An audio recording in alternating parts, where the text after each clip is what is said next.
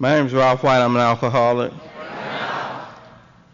And we got a long way to go and a short time to get there, so I got to dispense with a lot of the preliminaries. Although I want to thank Dick again for having me come out, and want to, Keith, thank you and your wife for picking me up at the airport, and that always impresses me, you know. And it doesn't mean anything to most people out there. It means something to these people sitting up here.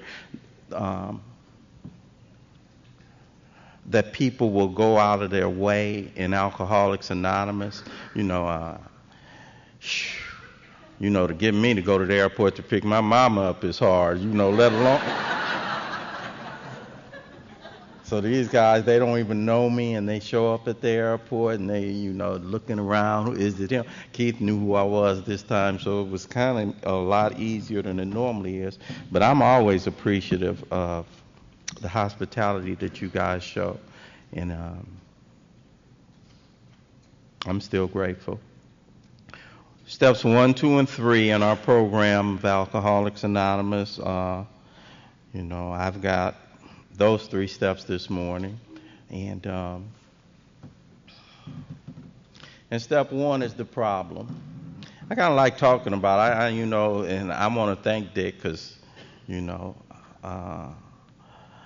but then again, I don't know what steps I don't like talking about, but I like talking about 1, 2, and 3, you know. And step 1 is the problem. Do we have any new people here today? New friends? Yeah. Oh, my God, we do have a couple.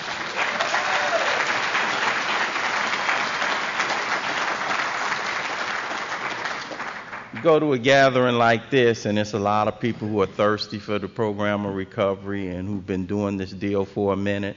And when you do the early steps, sometimes you think, oh, I'm going to gloss over some of that because, you know, these guys are, they, you know, step 1, step 2, oh, come on now, you know. But I'm one that's been sponsored in Alcoholics Anonymous, that still sponsors in Alcoholics Anonymous. I'm one that still believes that and you can't go wrong when you speak the language of the heart. And I like talking to new people.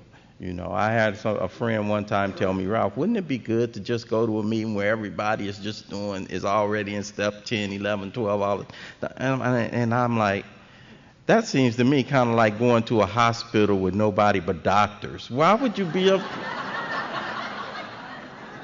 You know. They said, wouldn't you like to keep the riffraff out? I'm like, we are the riffraff. What are you talking about?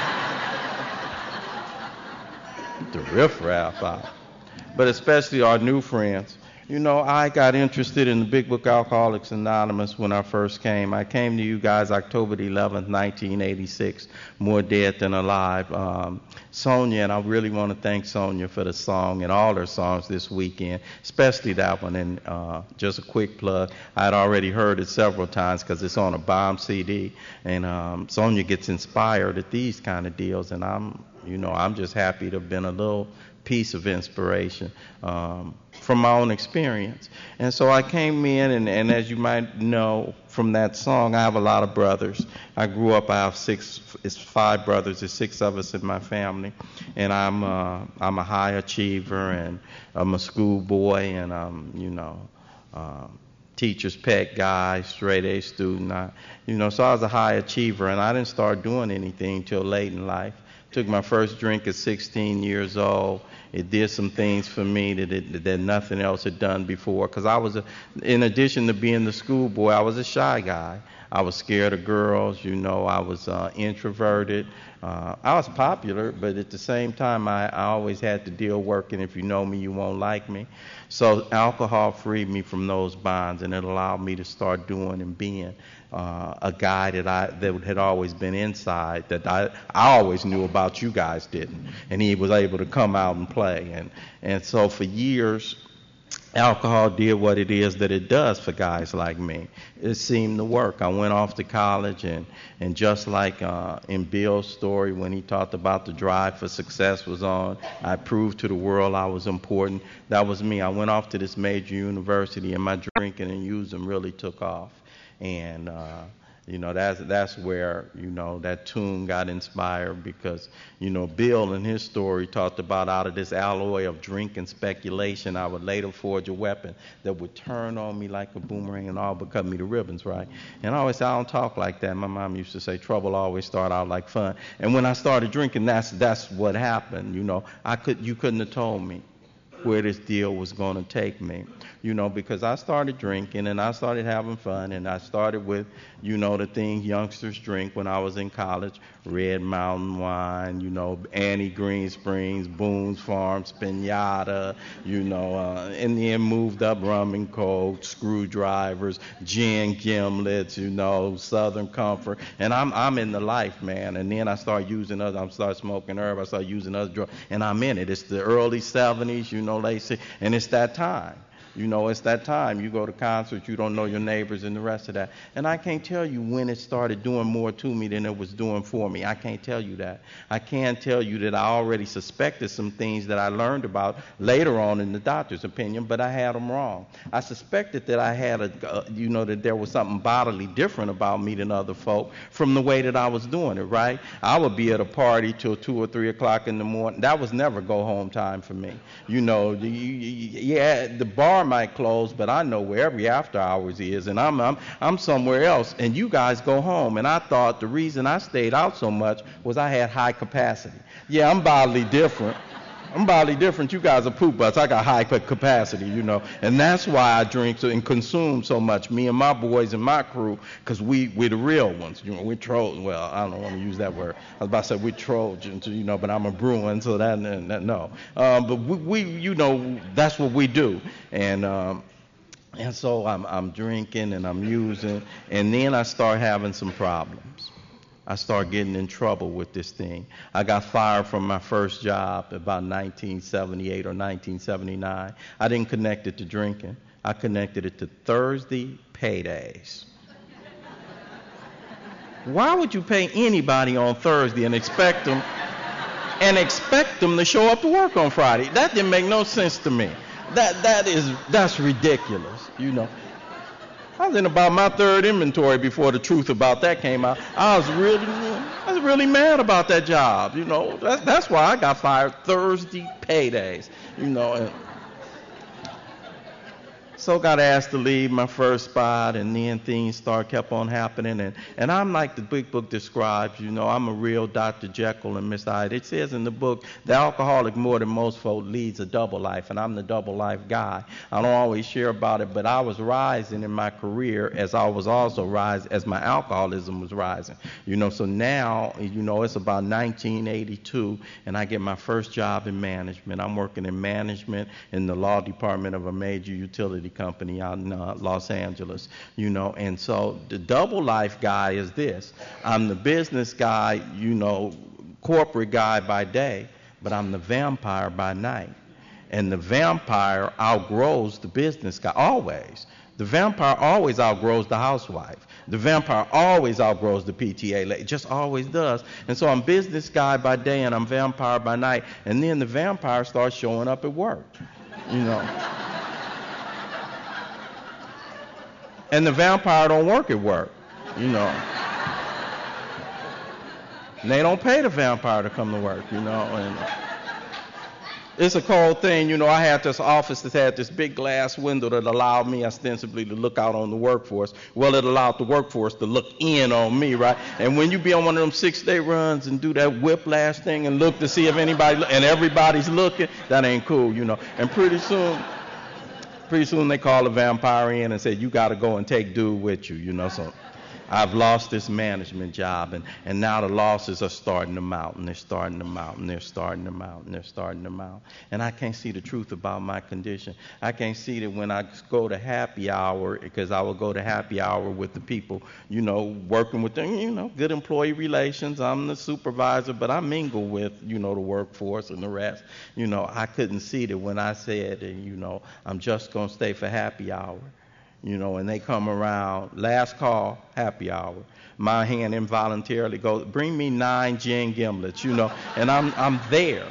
I'm there till 2 or 3. And I didn't see why that was, why that continued to happen to me every single time. I don't know why it was that every single payday, I'd start off, I'm just going to go over here to my boy's house. I'm going to go to Dave's house. We just going to kick it for me. I'd start off like that, and I'd end up whole paycheck. Whole paycheck.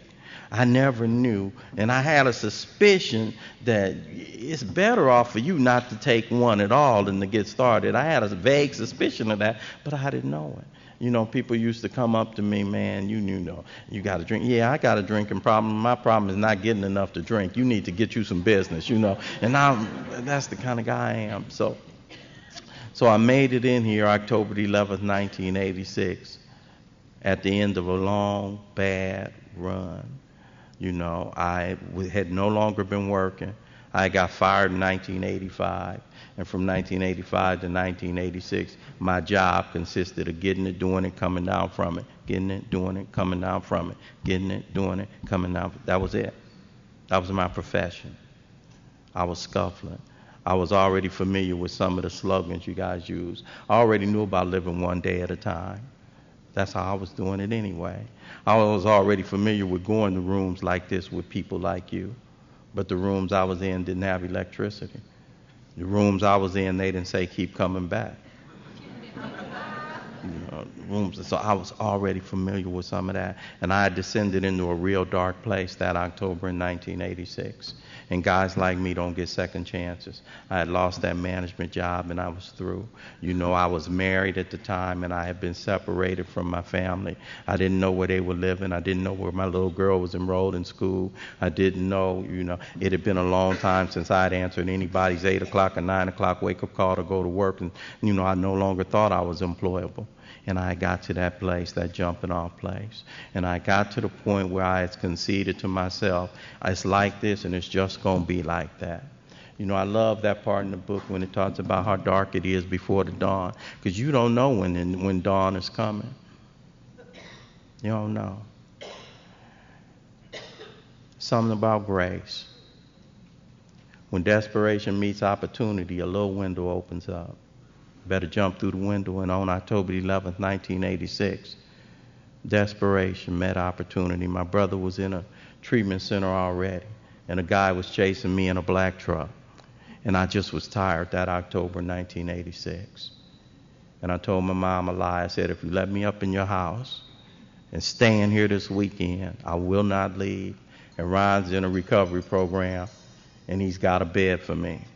He didn't have a bed for me. But I needed to get up in my mom's house because I just wanted to rest that Saturday morning. And to seal the deal, I called my brother in that treatment program. I said, man, tell Mom you got a bed waiting on me. And you know how when you're new to recovery and you can't wait for one of your loved ones to join you, and Ron was on the other end of the line saying, hell yeah, man, I got a bed. You want to come down here? We got this a bed for you. And the miracle of it was I stayed in my mom's house that weekend, and when Monday morning came, I went down to the Harbor Light Center on Skid Row in downtown Los Angeles.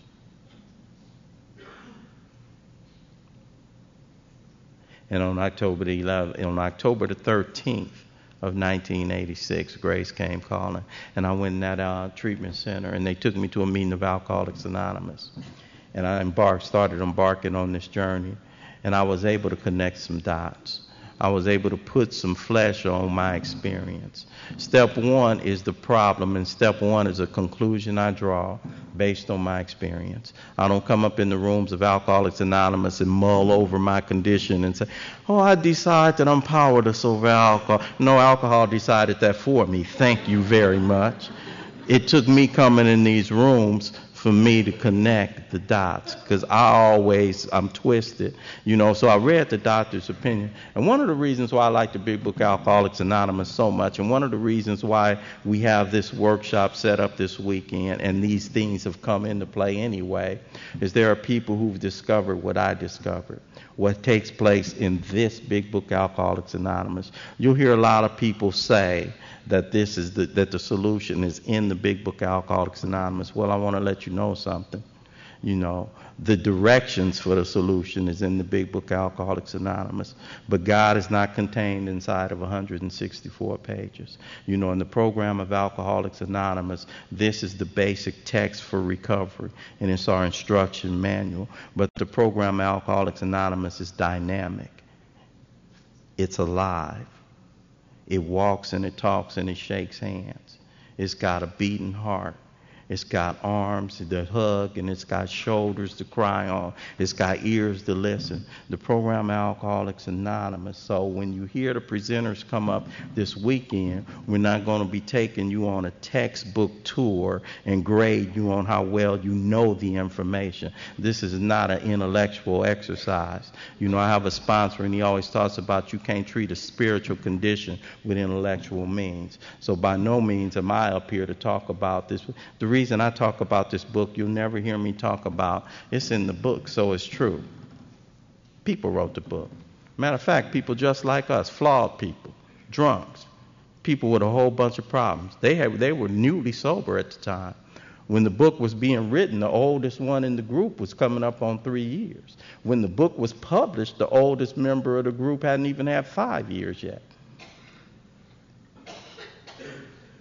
But you will hear me say, it's in the book because it's true. The book is a compilation of some spiritual experiences, and some people in a looking back way said, this is what we did to get to where we got. And if you want to get to where we got, this is what it is you do. What the book does for me, every step of the way, it does several things. Number one, for each one of these steps, and as you hear the presenters come up this weekend, they'll share it with you. For each one of these steps, it tells me why I need to take this step, why I need to do it. What is it about me? Step one, admitted that I'm powerless over alcohol and that my life has become unmanageable. Why do I need to do that? Well, as long as I keep on fighting, I'm going to keep on losing, you know. And it's that whole, the paradoxes in Alcoholics Anonymous took me a long time to wrap my head around. This whole surrender to win concept. I played ball. You know, any guys out here that play ball, you don't quit. You don't never quit. You don't give up. In my neighborhood, you don't give up. You don't show weakness. You don't show no signs of weakness. Hell no. That's weak quitting. Surrender, that ain't in my vocabulary. It's in me, but I don't want you to see it's in me. You know, I get scared, but you don't show scared. You know, and so I associated surrender and quit with scared, with weak. When you know something is bigger than you and defeated you. So it took me a long time to wrap my head around some of these concepts. So this idea of surrender, the whole the notion that underlies that first step, you know, it's not one that I sat up here and wrapped my head around. It's not one that I welcome. It's one that I walked into as a result of my condition. You know, I love when it talks about crushed by a self-imposed crisis we can neither avoid or evade, and that's going to second. But that's where I got. Bill Wilson, in his story, he talks about quicksand was all around me. Stretched out all around me. No friendly, and I mean, there was no friendly shore in any direction for me. And you know the cold thing about quicksand? The more you fight, the more you sink. The more you fight, the quicker you sink. And I was going down slow. And that October in '86, man, I got to the point where I was beaten to a state of reasonableness. I had tried Alcoholics Anonymous 3 times before, and each time I had come to the program, I had come and I was serious about staying sober. Dead serious about staying sober. Hard for a guy like me, though, because I'm handicapped by some stuff. One is I couldn't ever find myself in the rooms of Alcoholics Anonymous. There's a thin line between identifying and comparing, and I would always compare and I would never identify. And so I would read the big book Alcoholics Anonymous, and I couldn't find myself in any of the stories, you know, and somebody had to teach me about how to read the big book Alcoholics Anonymous, you know, and how to come up in here and identify with your story so I could find mine. So what I would do at a meeting, you know, I would listen to a speaker, somewhat like me. I pick out what in my ears was the most profound thing that speaker shared about. Make sure tomorrow night when I go to a meeting, the speaker's not there and not too many of you guys. Repeat what he said. Tack on or keep coming back. And I thought if it was true in my experience, if I claimed it from the podium, it would be true in my experience. And I kept getting loaded, kept getting loaded, kept getting loaded, kept getting loaded, kept getting loaded. And I learned something. Because the first step talks about admitted that I'm powerless over alcohol and my life had become unmanageable. And the first time I came, and you guys clapped when I was new, and you welcomed me with open arms, and it had been a long time since I had been welcomed with any arms, open or otherwise, and you guys welcomed me and you hugged me and you took me in. And you said, are you admitting that you're alcoholic? I didn't really believe I was. I didn't know what an alcoholic was, but I admitted that I was because it was the admission to talk. It was the admission fee that you had to pay in order to share at a meeting. And so I said, I'm alcoholic because I like talking at meetings and I like the attention that it brought. And beyond that, because I was scared. It wasn't that I liked talking at first. But the other thing is I'm a fitter inner. And everybody else said they were an alcoholic. And why would I stand out by not? So I also said I'm alcoholic because it's the thing to do. And if you're going to be in this club, and I like to be popular at any club that I'm in, then yeah, I'm alcoholic too, because everybody was saying it. And and who was it that said that? Clancy last night said, the worst insult you can give an Alcoholics Anonymous is, he ain't even an alcoholic, no way, so I learned that quick. So yeah, I'm alcoholic, but I kept getting loaded, kept getting loaded, kept getting loaded. Because I admitted it out of my mouth, but I hadn't taken what I like to call step A. Step A precedes step 1. I had not fully conceded to my innermost self that I was an alcoholic. This is the first step. Somewhere where you live. Somewhere when you laying on your mama's living room floor at 33 years old in the middle of the night when the money's all gone and you can't get no more and your conscience comes visiting late at night and you get that visit from the enemy, I call it and you laying on your mama's and you think to yourself, what happened to you? You used to get up to go to work in the morning. What happened to you? You used to want to go to your daughter's school. What happened to you? You used to want to be somebody. What happened to you? And somewhere along the line, and I can't tell you when, it came on me like a ton of bricks. It's like this, and it's just going to be like this. I did not know that's how conceited to my innermost self looked. And surrender is customized and it's personalized, and it looks different on every person.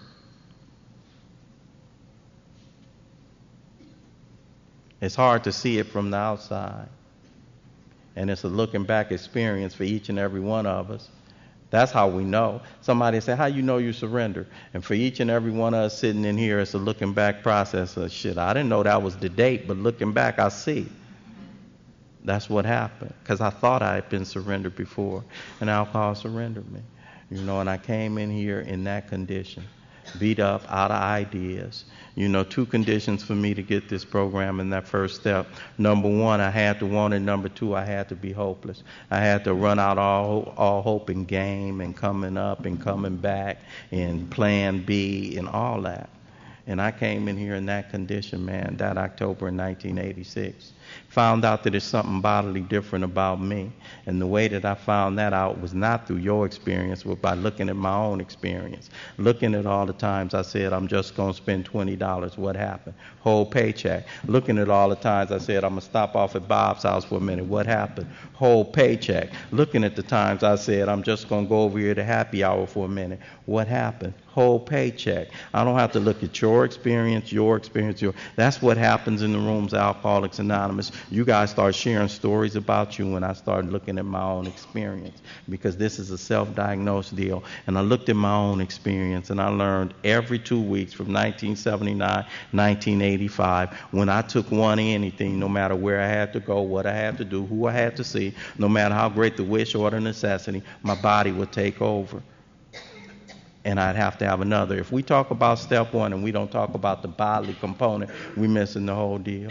Dr. Silkworth says any description of the alcoholic that does not talk about that, the bodily feature, is incomplete. So we spend a whole lot of time, and for anybody who's new to this process and anybody who's interested in this process, the whole description of what happens to me that makes me bodily different, it starts taking place in the doctor's opinion. It continues on through Bill's story. It works its way up through there is a solution. Somewhere midway through, more about alcoholism. I like the way that they title the chapters. First we start, there's the doctor's opinion, and the doctor's opinion is a diagnosis. That's what we normally get when we go to the doctor. And when we go to the doctor, we go to doctors for, we go to shrinks for mental stuff. But when we go to an MD, a doctor, it's something that's wrong with my body. Something that's wrong with my body. First clue that there's something bodily different about me. At the front end of our book, we have the doctor's opinion, his diagnosis of what ails Ralph, right? And so I go up in the doctor's opinion and I find out these things. I find out a lot of interesting facts that nobody but people like me suffer from this thing we call the phenomena of craving. We call it phenomena because we don't know why it is, and we can't put a face on it, but we know it takes place. And this thing called, so it only happens in me. So if I've ever been one that said I'm just going to take one and ended up at the closing out the bar, I'm in that number. I'm in that number. If I'm one of the ones that said I'm just going to spend 20 and ended up spending the whole paycheck, probably in that number. If I'm, so I look at that, and I like the way that the book is written. So we got the doctor's opinion. Then we say, okay, we're going to tell what it is that we do, the basis of Alcoholics Anonymous. We're going to do one alcoholic sharing with another. That's the basis. One drunk sharing with another. The rest is the fluff. We have the taper, we have all, but the basis is one drunk sharing with another. And we start that with Bill's story. Beginning of our book, we're going to have one drunk sharing with another. And he's going to share his experience, strength, and hope. He's going to share what he used to be like, what happened, and what he's like today. And I'm going to see the progression of the disease of alcoholism with a face on it. And if I track Bill's story and match mine next to it, I see the progression in my life. So then we do that, and then, okay, dude, you came in here, you tore up, you messed up, you wore out. Now we're going to give you a little hope. There is a solution. Because when you read Bill's story, Bill is a cold out. There is a solution, Ralph. There is a solution. You tore up and the rest of that. Whew, there is a solution. Okay, dude, before you get carried away, let's talk some more about alcoholism. Let's really get you grounded again before you get, because the goose hung high, just like Bill said. We're going to talk some more about alcoholism. And then we talk some more about alcoholism. And midway through that chapter where we're discussing the bodily difference, it turns on me. And it says all of this talk about taking the first one, it would be pointless and academic if you just don't take the first one. Just say no. That's a hell of a program on recovery if it worked, huh? Just say no. I can't just say no. Matter of fact, why would you? I never wanted to say no. So what the hell is that about? No. And so it turns on a dime. It says academic importance. It says because the real problem of the alcoholic centers in his mind. Why you say that? Why is it center in my mind? Because guess what? I already talked about spending the whole paycheck, but every 2 weeks, stone sober.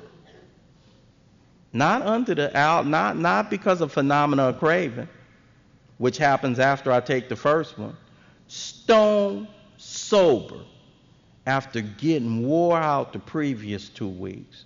After getting everything taken, after coming home remorseful again, after coming home without a check again, after not being able to buy Christmas presents again, after saying I'm not going to do this again, something happens on Wednesday prior to the Thursday payday.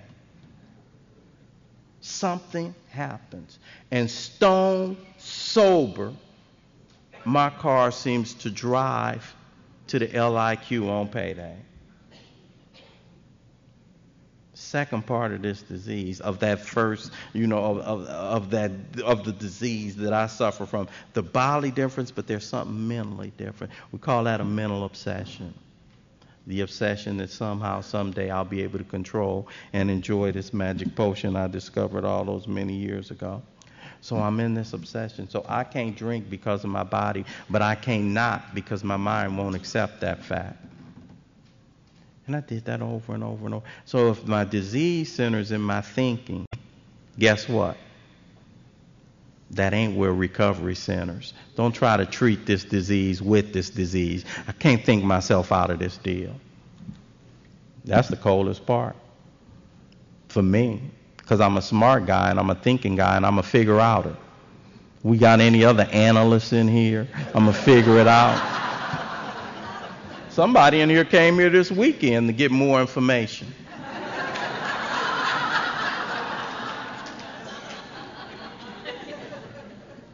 This deal ain't always about the acquisition of knowledge and information. How about the acquisition of knowledge and information? We're going to share a lot of information from this book this weekend. We're going to share that. And the biggest piece of the information I can share with you is I don't treat this disease with this disease. I don't treat my thinking with my thinking. The disease centers in my thinking, recovery centers in my feet. I train my feet. I train my feet. So this whole mental, so that deal. So Ralph, what are you talking about? So we go deeper into that chapter right there. And it talks a lot about the mental states that precede or relapse into drinking. The insanity that's discussed. When it talks about admitted that I'm powerless over alcohol and my life had become unmanageable. And so we do a lot of talking about the first piece and that unmanageability. That core part, the thing about the unmanageability for me early on was easy to see. I didn't have a driver's license. I didn't have a place to stay. Hadn't had a paycheck in I don't know how long. I was sleeping in the back of my mother's garage and I was eating lemons off a neighbor's lemon tree for breakfast. I come from a major university in this country. That's where it took me at the end. So that basic unmanageability, not able to just provide the basic necessities of life on a basic level, that one was not hard for me to wrap my head around. Cool thing about this program for me is the desperation that's associated with the first step. The way old timers in my home group said it, the worse off you are when you get here, the better off your chances of staying. And so I'm grateful now. I wasn't grateful then. I'm grateful now that I went down as low as I went down. I'm grateful because I came in here really, really, really, really desperate. Didn't come up in here out of virtue. Didn't come up in here because I'm a good guy. Didn't come up in here looking for God or looking for the way. Came in here just hoping to learn how not to spend a whole paycheck every 2 weeks. Hoping to get my ex-old lady back. And just hoping to get a good night's sleep in somebody's bed, in a real bed. Now, I'm not a guy that ever slept in the street.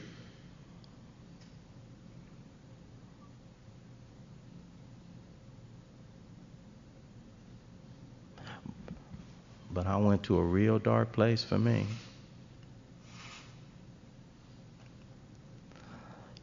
So that step one experience of surrender. Alcohol surrendered me. I had come in here 4 times. I don't know another way to put it. Some people will say it's one thing in the first step I have to bring to the table. Nobody else can bring it. My sponsor can't bring it for me. If it's some new people in here or some people relatively new or some people in here in their experience. My background is in the law, so I call it forum shopping. Going out and you look for the right person who's going to say what it is you already want to hear. Some people do that. Some people think if I just get the right sponsor, that'll do it. I need Bob Darrell. That'll do it. I need Polly Pistol. That'll do it. That's the deal. But it's one thing I got to bring to the table. I don't care who's up in here.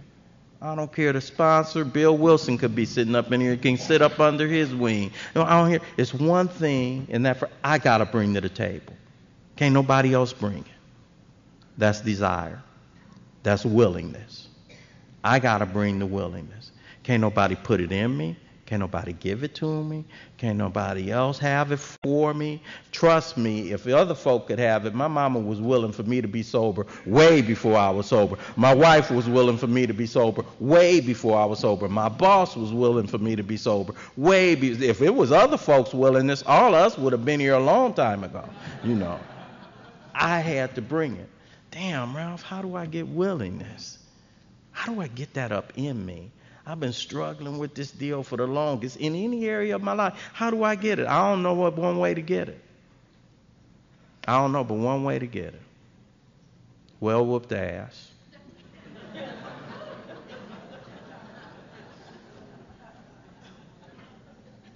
I like to put it in a kinder, gentler way, but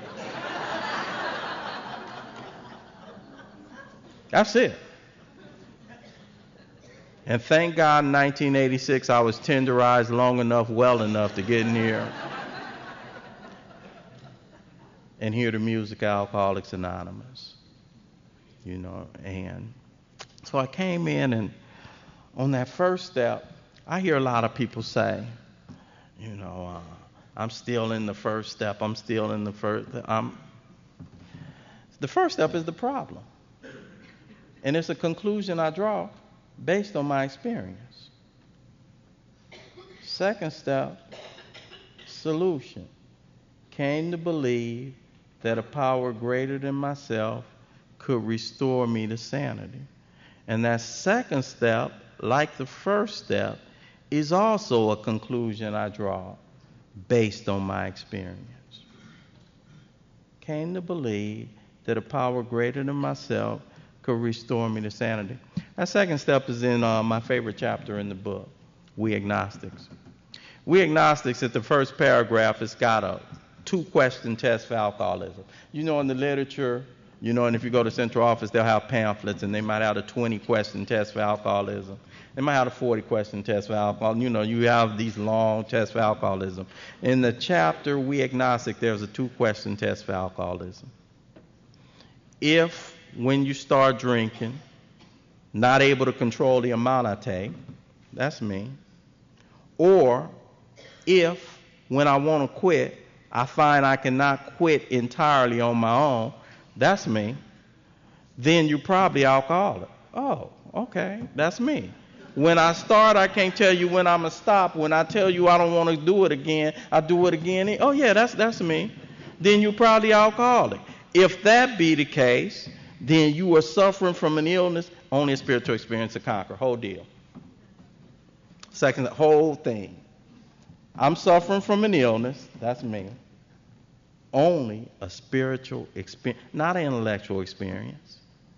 Tried that. Not a financial experience. Tried that. Not a romantic experience. Tried that. Not a physical experience, working out, to eating right. I tried that. That's why we call this last house on the block, because most of us has probably tried every other experience. To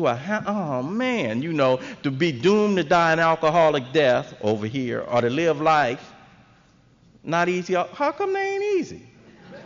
Whoa. I'm not stupid. Now, come on. Be doomed to die not only a death, but an alcoholic death, slow death. Walking 3 or 4 o'clock in the morning death. Your kids looking at you with disgust death. People, you doing time on the weekend. That kind of slow death. Just won't lay down death. Torturous death. To be doomed to die an alcoholic death. Okay, I got it. Or to live life are not always easy. How come they ain't easy? Because they slip that other piece in there, that live life. Or to live life on a spiritual basis are not always easy. First time I read that, I identified. Wow. To be doomed to die an alcoholic death, or to live life on a spiritual basis are not always easy alternatives to face. Why ain't they easy? When are alternatives not easy to face? When they don't look different. Ralph, you want the electric chair or the gas chamber? Wow. Really? When the alternatives seem equally unappealing. Anybody remember as a kid, they offer you castor oil or cod liver oil? Wow, something even in it, you know. When they seem equally unappealing or they look exactly the same, they're not easy alternatives. And for a guy like me, living life on a spiritual basis damn near seem like death. Why? Because I don't know what a spiritual basis is, and I think I know what, then I think I do. I think I do. I'm handicapped by prejudice, and I'm handicapped by what I think I know about it. Spiritual life means no fun, no cussing, no sex, no looking at no move, none of the stuff that I like. That's what spiritual life means.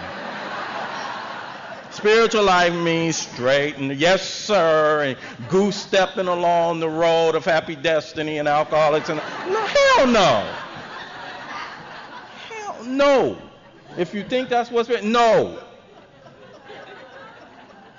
But I think I know what it looks like. I think I know what spiritual. So this whole deal, you know, so from now on, that second step is the solution. 3 through 9, that's the program of action, the concept. Because the second step is the solution, but I don't consummate the second step in step 2. Second step is consummated at the end of 9. When you get ready to go into 10, it'll say, so by now sanity is returned. Comes back after doing some stuff. But that second step, you know, that coming to believe in a power was hard for a guy like me. And I was raised in church. I was raised in Baptist church. I was raised under doctrine, and I was raised under orthodoxy. I was raised under this is what it looked like, and this is what it better look like for you, and it didn't feel like that for me. I'd sit in church. I'd hear the stories. They sound like myths. Couldn't wrap my head around. I'm not, this is Ralph talking. This is not Ralph bashing. Don't trip. I'm not talking about your experience. I'm talking about my ears. I came up in the 60s. I was a rebellious person. I was a self-reliant guy. I was a smart guy. My grandparents were in church, and my mom they needed to be. They were old people from the South that had come out to Los Angeles, blue-collar guy, you know. By the time I was already in high school, I was more educated than my granddad already, you know. So, yeah, dude, you need to be in church. Y'all look good. You need your life directed by somebody else. You ain't slick as me. You ain't sharp as me. You don't have hustle like me. You don't have game like me. You don't have intellect like me. You are not going to rise to the levels I'm going to rise to, granddaddy, you know. And that's how I thought. You know, I came up in the 60s. Religion is an opiate of the people. I'd rather smoke mine. Thank you very much. You know, I say stuff like that. That's the era I came up in. I'm self-reliant. I don't need nobody telling me how to think, believe, and feel. When I read Bill's story and I read about Bill talking about how, you know, him and his grandfather would resist, you know, the listening to the preacher tell him how to, I was like, that's me. That's me. I started identifying. That's me.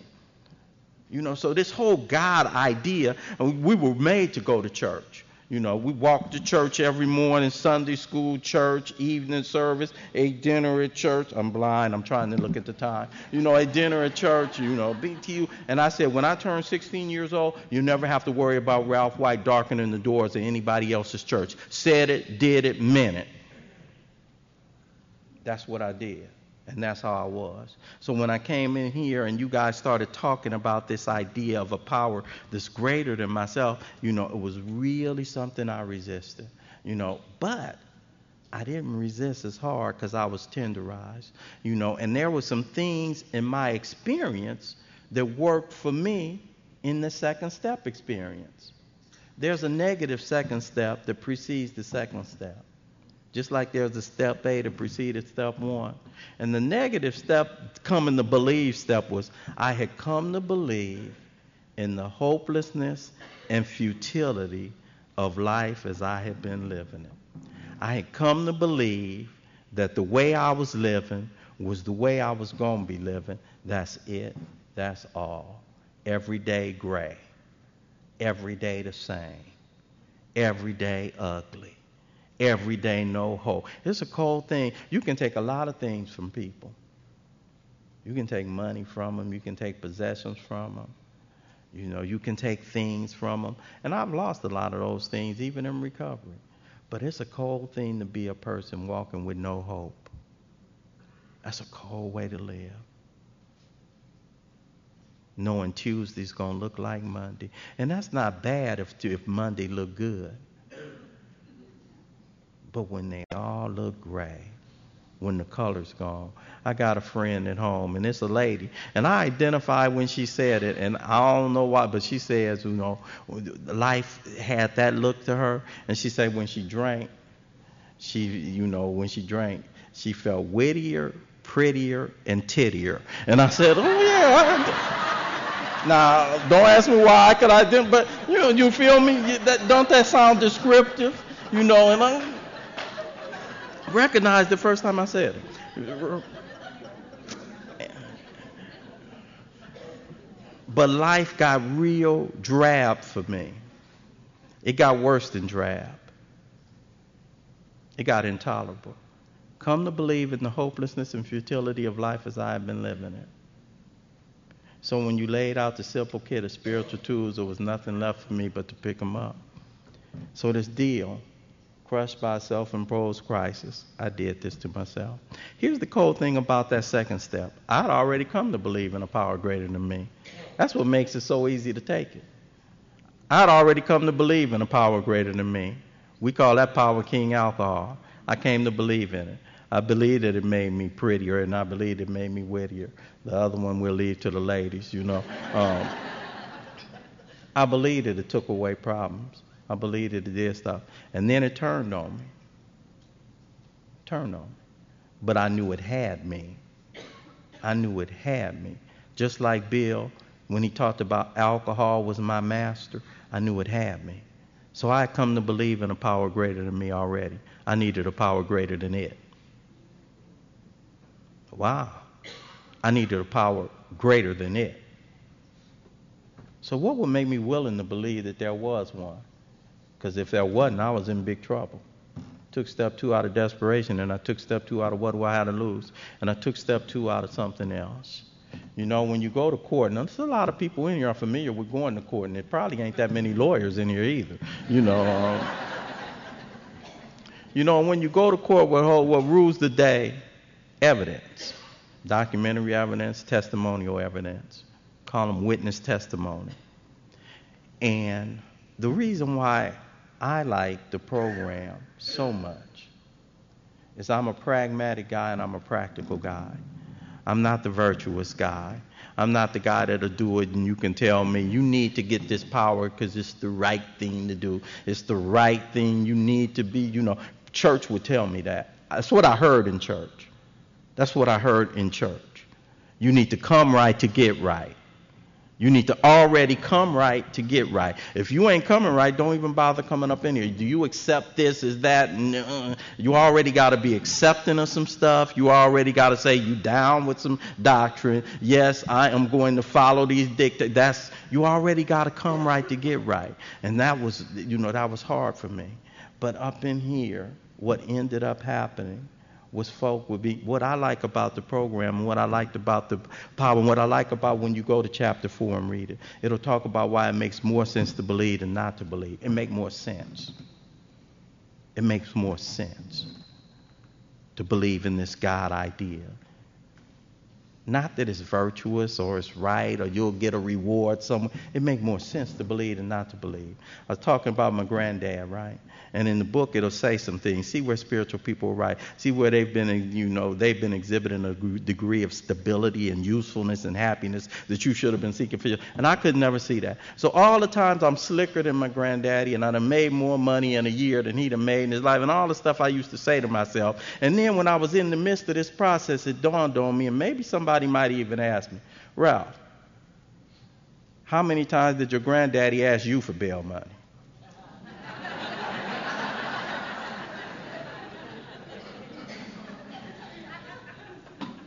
I'm slicker than him. I'm smarter than him. I'm self-reliant. I'm more educated. I make more money. Who's asking who for help all the time? Wow. Maybe it is something to this deal that they talk about. My mama had 6 sons. All of us were in the life. All of us in 1985, from the period of 84 to 85, all 5 of my brothers and myself ended up being put out of our respective homes, and we all ended up in my mom's house. We were practicing the disease. 6 grown men, and there were days we couldn't come up with $5 between us. My mother used to come home every single day with a bag of groceries, because if she kept any food in the refrigerator, these 6 grown leeches that she gave birth to would have cleaned it out. And my mom, in the darkest of dark, with no way of knowing that her son would be standing in front of you guys one day, some years later, with no way of knowing her other son does the same thing sometime, with no way of knowing her baby boy will be 25 years sober on Christmas Day, with no way of knowing, my mom, in the darkest of dark, would say, God will make a way. And I would look at her with my slick, sharp, smart self. Be like, yeah, you need that. A spiritual experience. And I suffer from an illness, and I need that. So I've seen that demonstrated. And I started looking at where perhaps religious people were right, exhibiting a degree of stability. Because if she didn't have a house, where was I going to stay? Usefulness and happiness. Just came in here and I started looking at that and thirsting for it. And I listened to you and you and you and you and you and you and you and you talk about there was a power that had done for you what you couldn't do for yourself. But before you said that, you would share what you were like.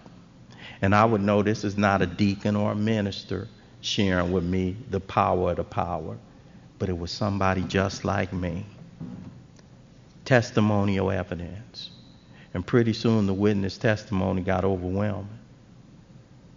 And it seemed real stupid for a guy like me to talk about you can't fly when I'm looking at people soaring. Bill talked about wholesale miracle. When I went to church and they'd be talking about the miracles and Moses parting the Red Sea and Daniel in the lion's den, I'd be listening. No disrespect to any people. I couldn't wrap my head around. Sound like myths to me. Sound like myths. And then I hear Dick Anderson talk about being in the lion's den with the Black Panther. I said, oh yeah, I could see that story. I listen to Tom Ivers, I listen to Polly Pistol, I listen to Mark Gallup, I listen to people, and I say, yeah, I can feel that miracle. And it started seeming like crazy for me to discount the power of the power. And I took the, do I now believe, or am I even willing to believe in the power? Yeah, I'm willing. I'm willing because I ain't got nothing to lose. I'm willing because I'm tore up. I'm willing because my life is on the line. And I took it out of desperation. Got to the point, and even sometime today, life feel big. Sometimes today, life feels very big. We listen to the stories Thursday night, and we listen to the stories of the family. I listen to Dave and I listen to Polly, and listen to what happens even on the road of recovery. You know how they say that God don't give you more than you can handle? That's true, but life will.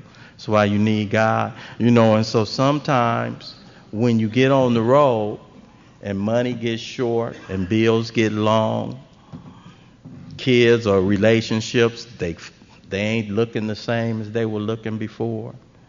Sometimes you're driving and you just feel like, and I was talking to a sponsee, and I got squarely confronted with it again. That question we get to. Either God is everything or he's nothing. What was my choice to be? First time I read that, I'm like, how could I choose that anyway? If God is God, it don't matter what my choice is. God is God. What do you mean, what was my choice to be? What was my choice to be? Either God is everything or he's nothing. Either he is or he isn't. What was my choice to be? Well, for those of you sitting in a dark place right now, sitting in a situation that seems like it's beyond what it is that I have the means to deal. You know, we get in a season, it's Christmas, and sometimes for a lot of people it's really happy and joyous. Sometimes for some folk it's one that reminds me of, man, I don't have what I used to have. Man, I'm getting caught up in these expectations and what I think about myself. I'm 59 years old. I don't have a retirement plan. I don't have no money saved up. I'm wondering what is life going to have in store for a guy like me.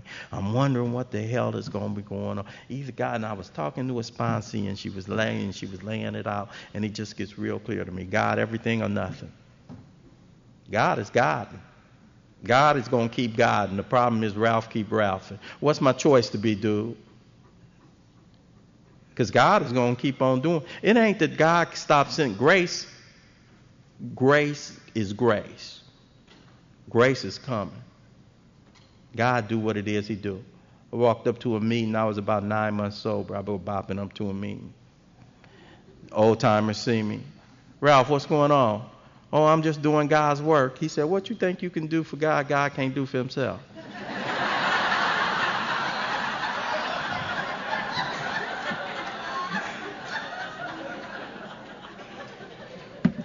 Floored me. Because I thought I gave the right answer. Because I'm the right answer guy, right? And I'm the right answer guy. What was wrong with that answer? You know, I'm 9 months, I'm doing God's work. I said, but, you know, raised right in Alcoholics Anonymous, really raised right under the lash of alcoholism. So somewhere that smug superiority I normally roll with, that arrogance that I normally roll with, that intellectual arrogance, it was beat down in my first year. And I was really one that came in here and got at the feet of the old timers. I was really one that came in here and listened to you guys like only the dying. I was really one that came in here and I started going to meetings. There's something that's underrated about the feet training that's required in this deal. And part of the feet training is the repetition. And we don't talk about that as much because we'll be talking about some lofty stuff, and the presenters in here will be going into the theory. But there are some back to basics in Alcoholics Anonymous, particularly not just when you knew, sometime when you old. I got to go back to basics and do the repetition. You know, the thing about this deal that you don't know, unintended consequences. You don't even know. Some stuff you do and they have consequences you're not anticipating later on. You know, you don't know that that's what's going to happen. You know, you just doing the deal. You just doing the deal. You're just doing the deal. So this picking up ashtrays, and this listening to people, and this sitting down and shutting up and being quiet, what it is, unintended consequences. You know, there's some humility being developed in a guy like me, because humility ain't hoped for, wished for, thought up. It's developed. When we go to meetings, it's more than just the acquisition of knowledge and information. You know, sometimes it's about the development and the cultivation of some things that I can't get no other place. So this development, this cultivation of this humility that I didn't know I had, you know, but it was being developed unknown to me. You know, and so I'm sitting here with the old timer, and so I just asked him, John, what is it? You know, if I'm not supposed to be doing God's work? He said, Ralph, check this out. This is your job. Your job is to do for God's kids. God's job is to do for you. God gave you something he didn't even reserve for himself. I said, what the hell is that? God gave me something he didn't even keep for himself. He gave you the choice over whether or not you're going to return his love. God don't have no choice. God is love. I said, wow, gave me the choice over whether or not I'm going to return his love. So the seeking. It's all the seek. Don't be tripping. You know, you'll get intimidated if you come out here over a weekend and you hear the presenters. You know, you hear somebody waxing like Bob there. Don't trip off that. You're not going to talk like Bob Darrell. You'll hear Tom Ivers throw up here with 50-something years. You ain't going to get 50-something years tomorrow. That ain't going to happen. You're going to hear Mari come up here and be this, Mari's going to draw from sources. And you'll be like, oh, Marty G, I want to be like that. Don't trip off that. Don't trip off that. That's not the deal. That's not the deal. God don't make too hard of terms with those who seek Him. He don't make hard terms. Ralph standing up here talking, and you might be, I didn't read the book alone. God don't make hard terms with those who seek Him. The power will improve your understanding of the power. Be a seeker. Don't be be a seeker. Be a seeker. The power will improve your understanding of the power. You ain't got to have me come up here and tell you what it's supposed to look like.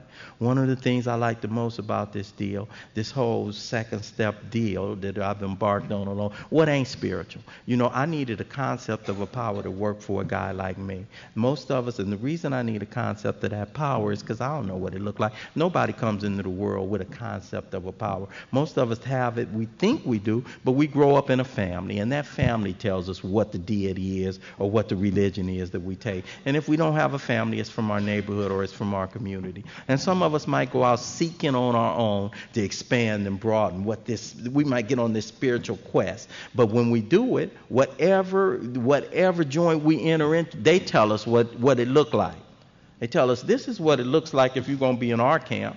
This is what the power looks like. These are the characteristics. These are the rules and the regulations for being a member of this deal.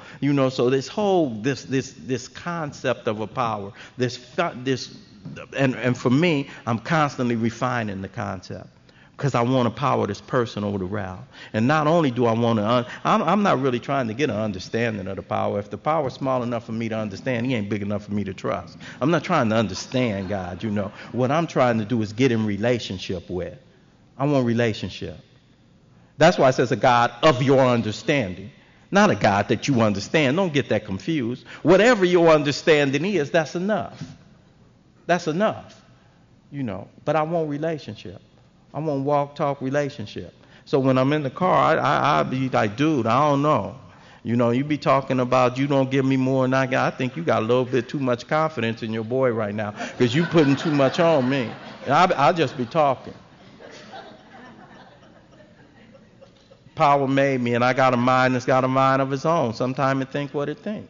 And I say, okay, when it go left, I say, okay, you don't want to put it up in me. Don't blame me. You put this thing up in me. But I'm talking, and I'm seeking, and I don't know what ain't spiritual. I fall down. I'm messy. I do stuff. But two things that I think come from any experience that I have. I'm not a guy that spends a lot of time tripping off the mistakes I make up in here. Two things that happen, lessons and blessings. Lessons and blessings. Either a lesson or a blessing, or most time both. Lessons and blessings. Don't trip off falling down. I used to think the spiritual meant floaty, doing stuff right all the time, not making mistakes, not doing the same thing. I do. Not only do I make mistakes, I make the same ones. Probably the only one up in here this weekend. I don't tell you. I'm the messy guy. I need this power, and sometimes I think that I'm just one of his special boys because he puts stuff on my plate. Sometimes for me to come and tell you guys that there's a power that can do for you in spite, And so I come out of that deal. And then I get convinced that my life run on my will can hardly be a success. How do I do that? Third step, made the decision to turn my will, which is my thinking in my life, which is my actions, over to the care of this power that I've been trying to get to in the second step. Because I'm after a spiritual experience. Don't forget that. Whole rest of the journey, I'm after the spiritual experience. 12-step process is a process of ego diminishment. The whole 12-step process is a process of ego reduction. Whole 12-step process is a process of grow God, shrink Ralph. Grow God, shrink Ralph. When you talk about how do I grow, there's a part in the book that talks about, if I don't enlarge and perfect, enlarge, bigger, perfect, better, enlarge and perfect, bigger and better my spiritual life, how? Through self-sacrifice and working with others, I won't be able to survive the what? Certain trials, and low spots. I'm after bigger and better in this spiritual thing that I discovered, because anything that ain't growing is dying. So that second step experience that I step out on, okay, how do I put it into action? How do I come to believe? How do I make this thing work? Well, first thing I do, I make a decision that I'm going to turn my will and my life over to something other and bigger than me. Why would I do that? Look at your life. Being convinced that my life run on my will can hardly be a success. Well, let's look at the record when I first came in. No driver's license, no place to stay, no job, no relationship, wife left, don't know where his little girl was enrolled in school, didn't think I was employable. I'd say you were doing a pretty fair job of mismanaging. Yeah, I'm under new management. And so I do that third step. Made a decision to turn my will and my life, my thoughts and my actions over to the care of this power. It was scary. Because I'm going to turn my will and my life over to something. What if this power want me to be something I don't want to be? Make me a Jehovah's Witness going door to door to you guys' house. What? Put me in a white polyester suit on a street corner preaching. I got a friend that used to say, that'll be better than what you was doing. Why you tripping?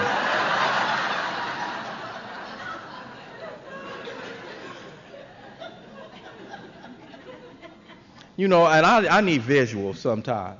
And when I think about this power and my relationship with it, because I like to grow my relationship with God. So when I say something like that, oh man, and when I say something like that, what will God? It lets me know what I think about the power. Why do I think God wants worse for me than I want for me? What does that tell me about my concept of the power? Well, I don't believe that God wants worse for me. I believe God wants better for me. How many parents we got up in here? We got a lot of parents in here. If you're a good parent, you don't want the same thing for your kids. You got one kid that's a computer nerd. You got one kid that's an athlete. And you might be fathers and goddamn, get off that computer. I want you to go play football. And your kid is scared. No, that ain't being a good parent. A good parent wants Bobby to play football if you want to play football. He wants Joey to be a computer nerd if you want. What makes me think God is any different? What makes me think God is going to turn me into Bob? He going to make me the best Ralph I can be. What make me the best Ralph I can be? Not going to make me something other than me. Wants better for me than I want for myself. Does better for me than I can do for myself. When I do that third step prayer, God, I offer myself. It's so powerful. Sometimes it still blows me away today. Third step prayer. I offer myself to you. I know I'm getting ready. I offer myself to you. Build and do with me as it will. First time I took the third step prayer, I was a year sober. And it blew me away when I thought about it. If I walk up to Sonia, the year sober Sonia, I offer myself to you to build with me. Dude, keep it moving. What? I wasn't a vision for you. I didn't have nothing. But God don't do that. The thing about the third step prayer, anybody up in here, God don't do that. You ain't got to get right. You ain't got to be right to get right. I offer myself to you, still lying. Take me. I offer myself to you, still holding. Take me. I offer myself to you, still in bed. Okay, take me. I offer myself to you. I ain't through writing these. Okay, I ain't through lying. I ain't through doing all the things. I ain't through looking at the porn. I ain't through it. But I offer myself to you to do something with me, just like I am. I ain't got to clean up to come there. I ain't got to do. I offer myself to you. Do something with me. And I'm going to tell you something over the course of these past 26 years. He's done something with me. He's done something with me. He's done something with me. And I got to remember that sometimes. And I'm still a work in progress. He's still doing something with me. I still stand on that. I still rest on that. My life, not only my recovery, my life rests on that. This whole turning it over deal. And if you're sitting in here right now and you're one of these people to talk about, Ralph, I keep turning it over, but I take it back. I keep turning it over, but I take it back. What's that about? Well, Mari G's going to tell you what that's about. My name is Ralph White, and I'm an alcoholic.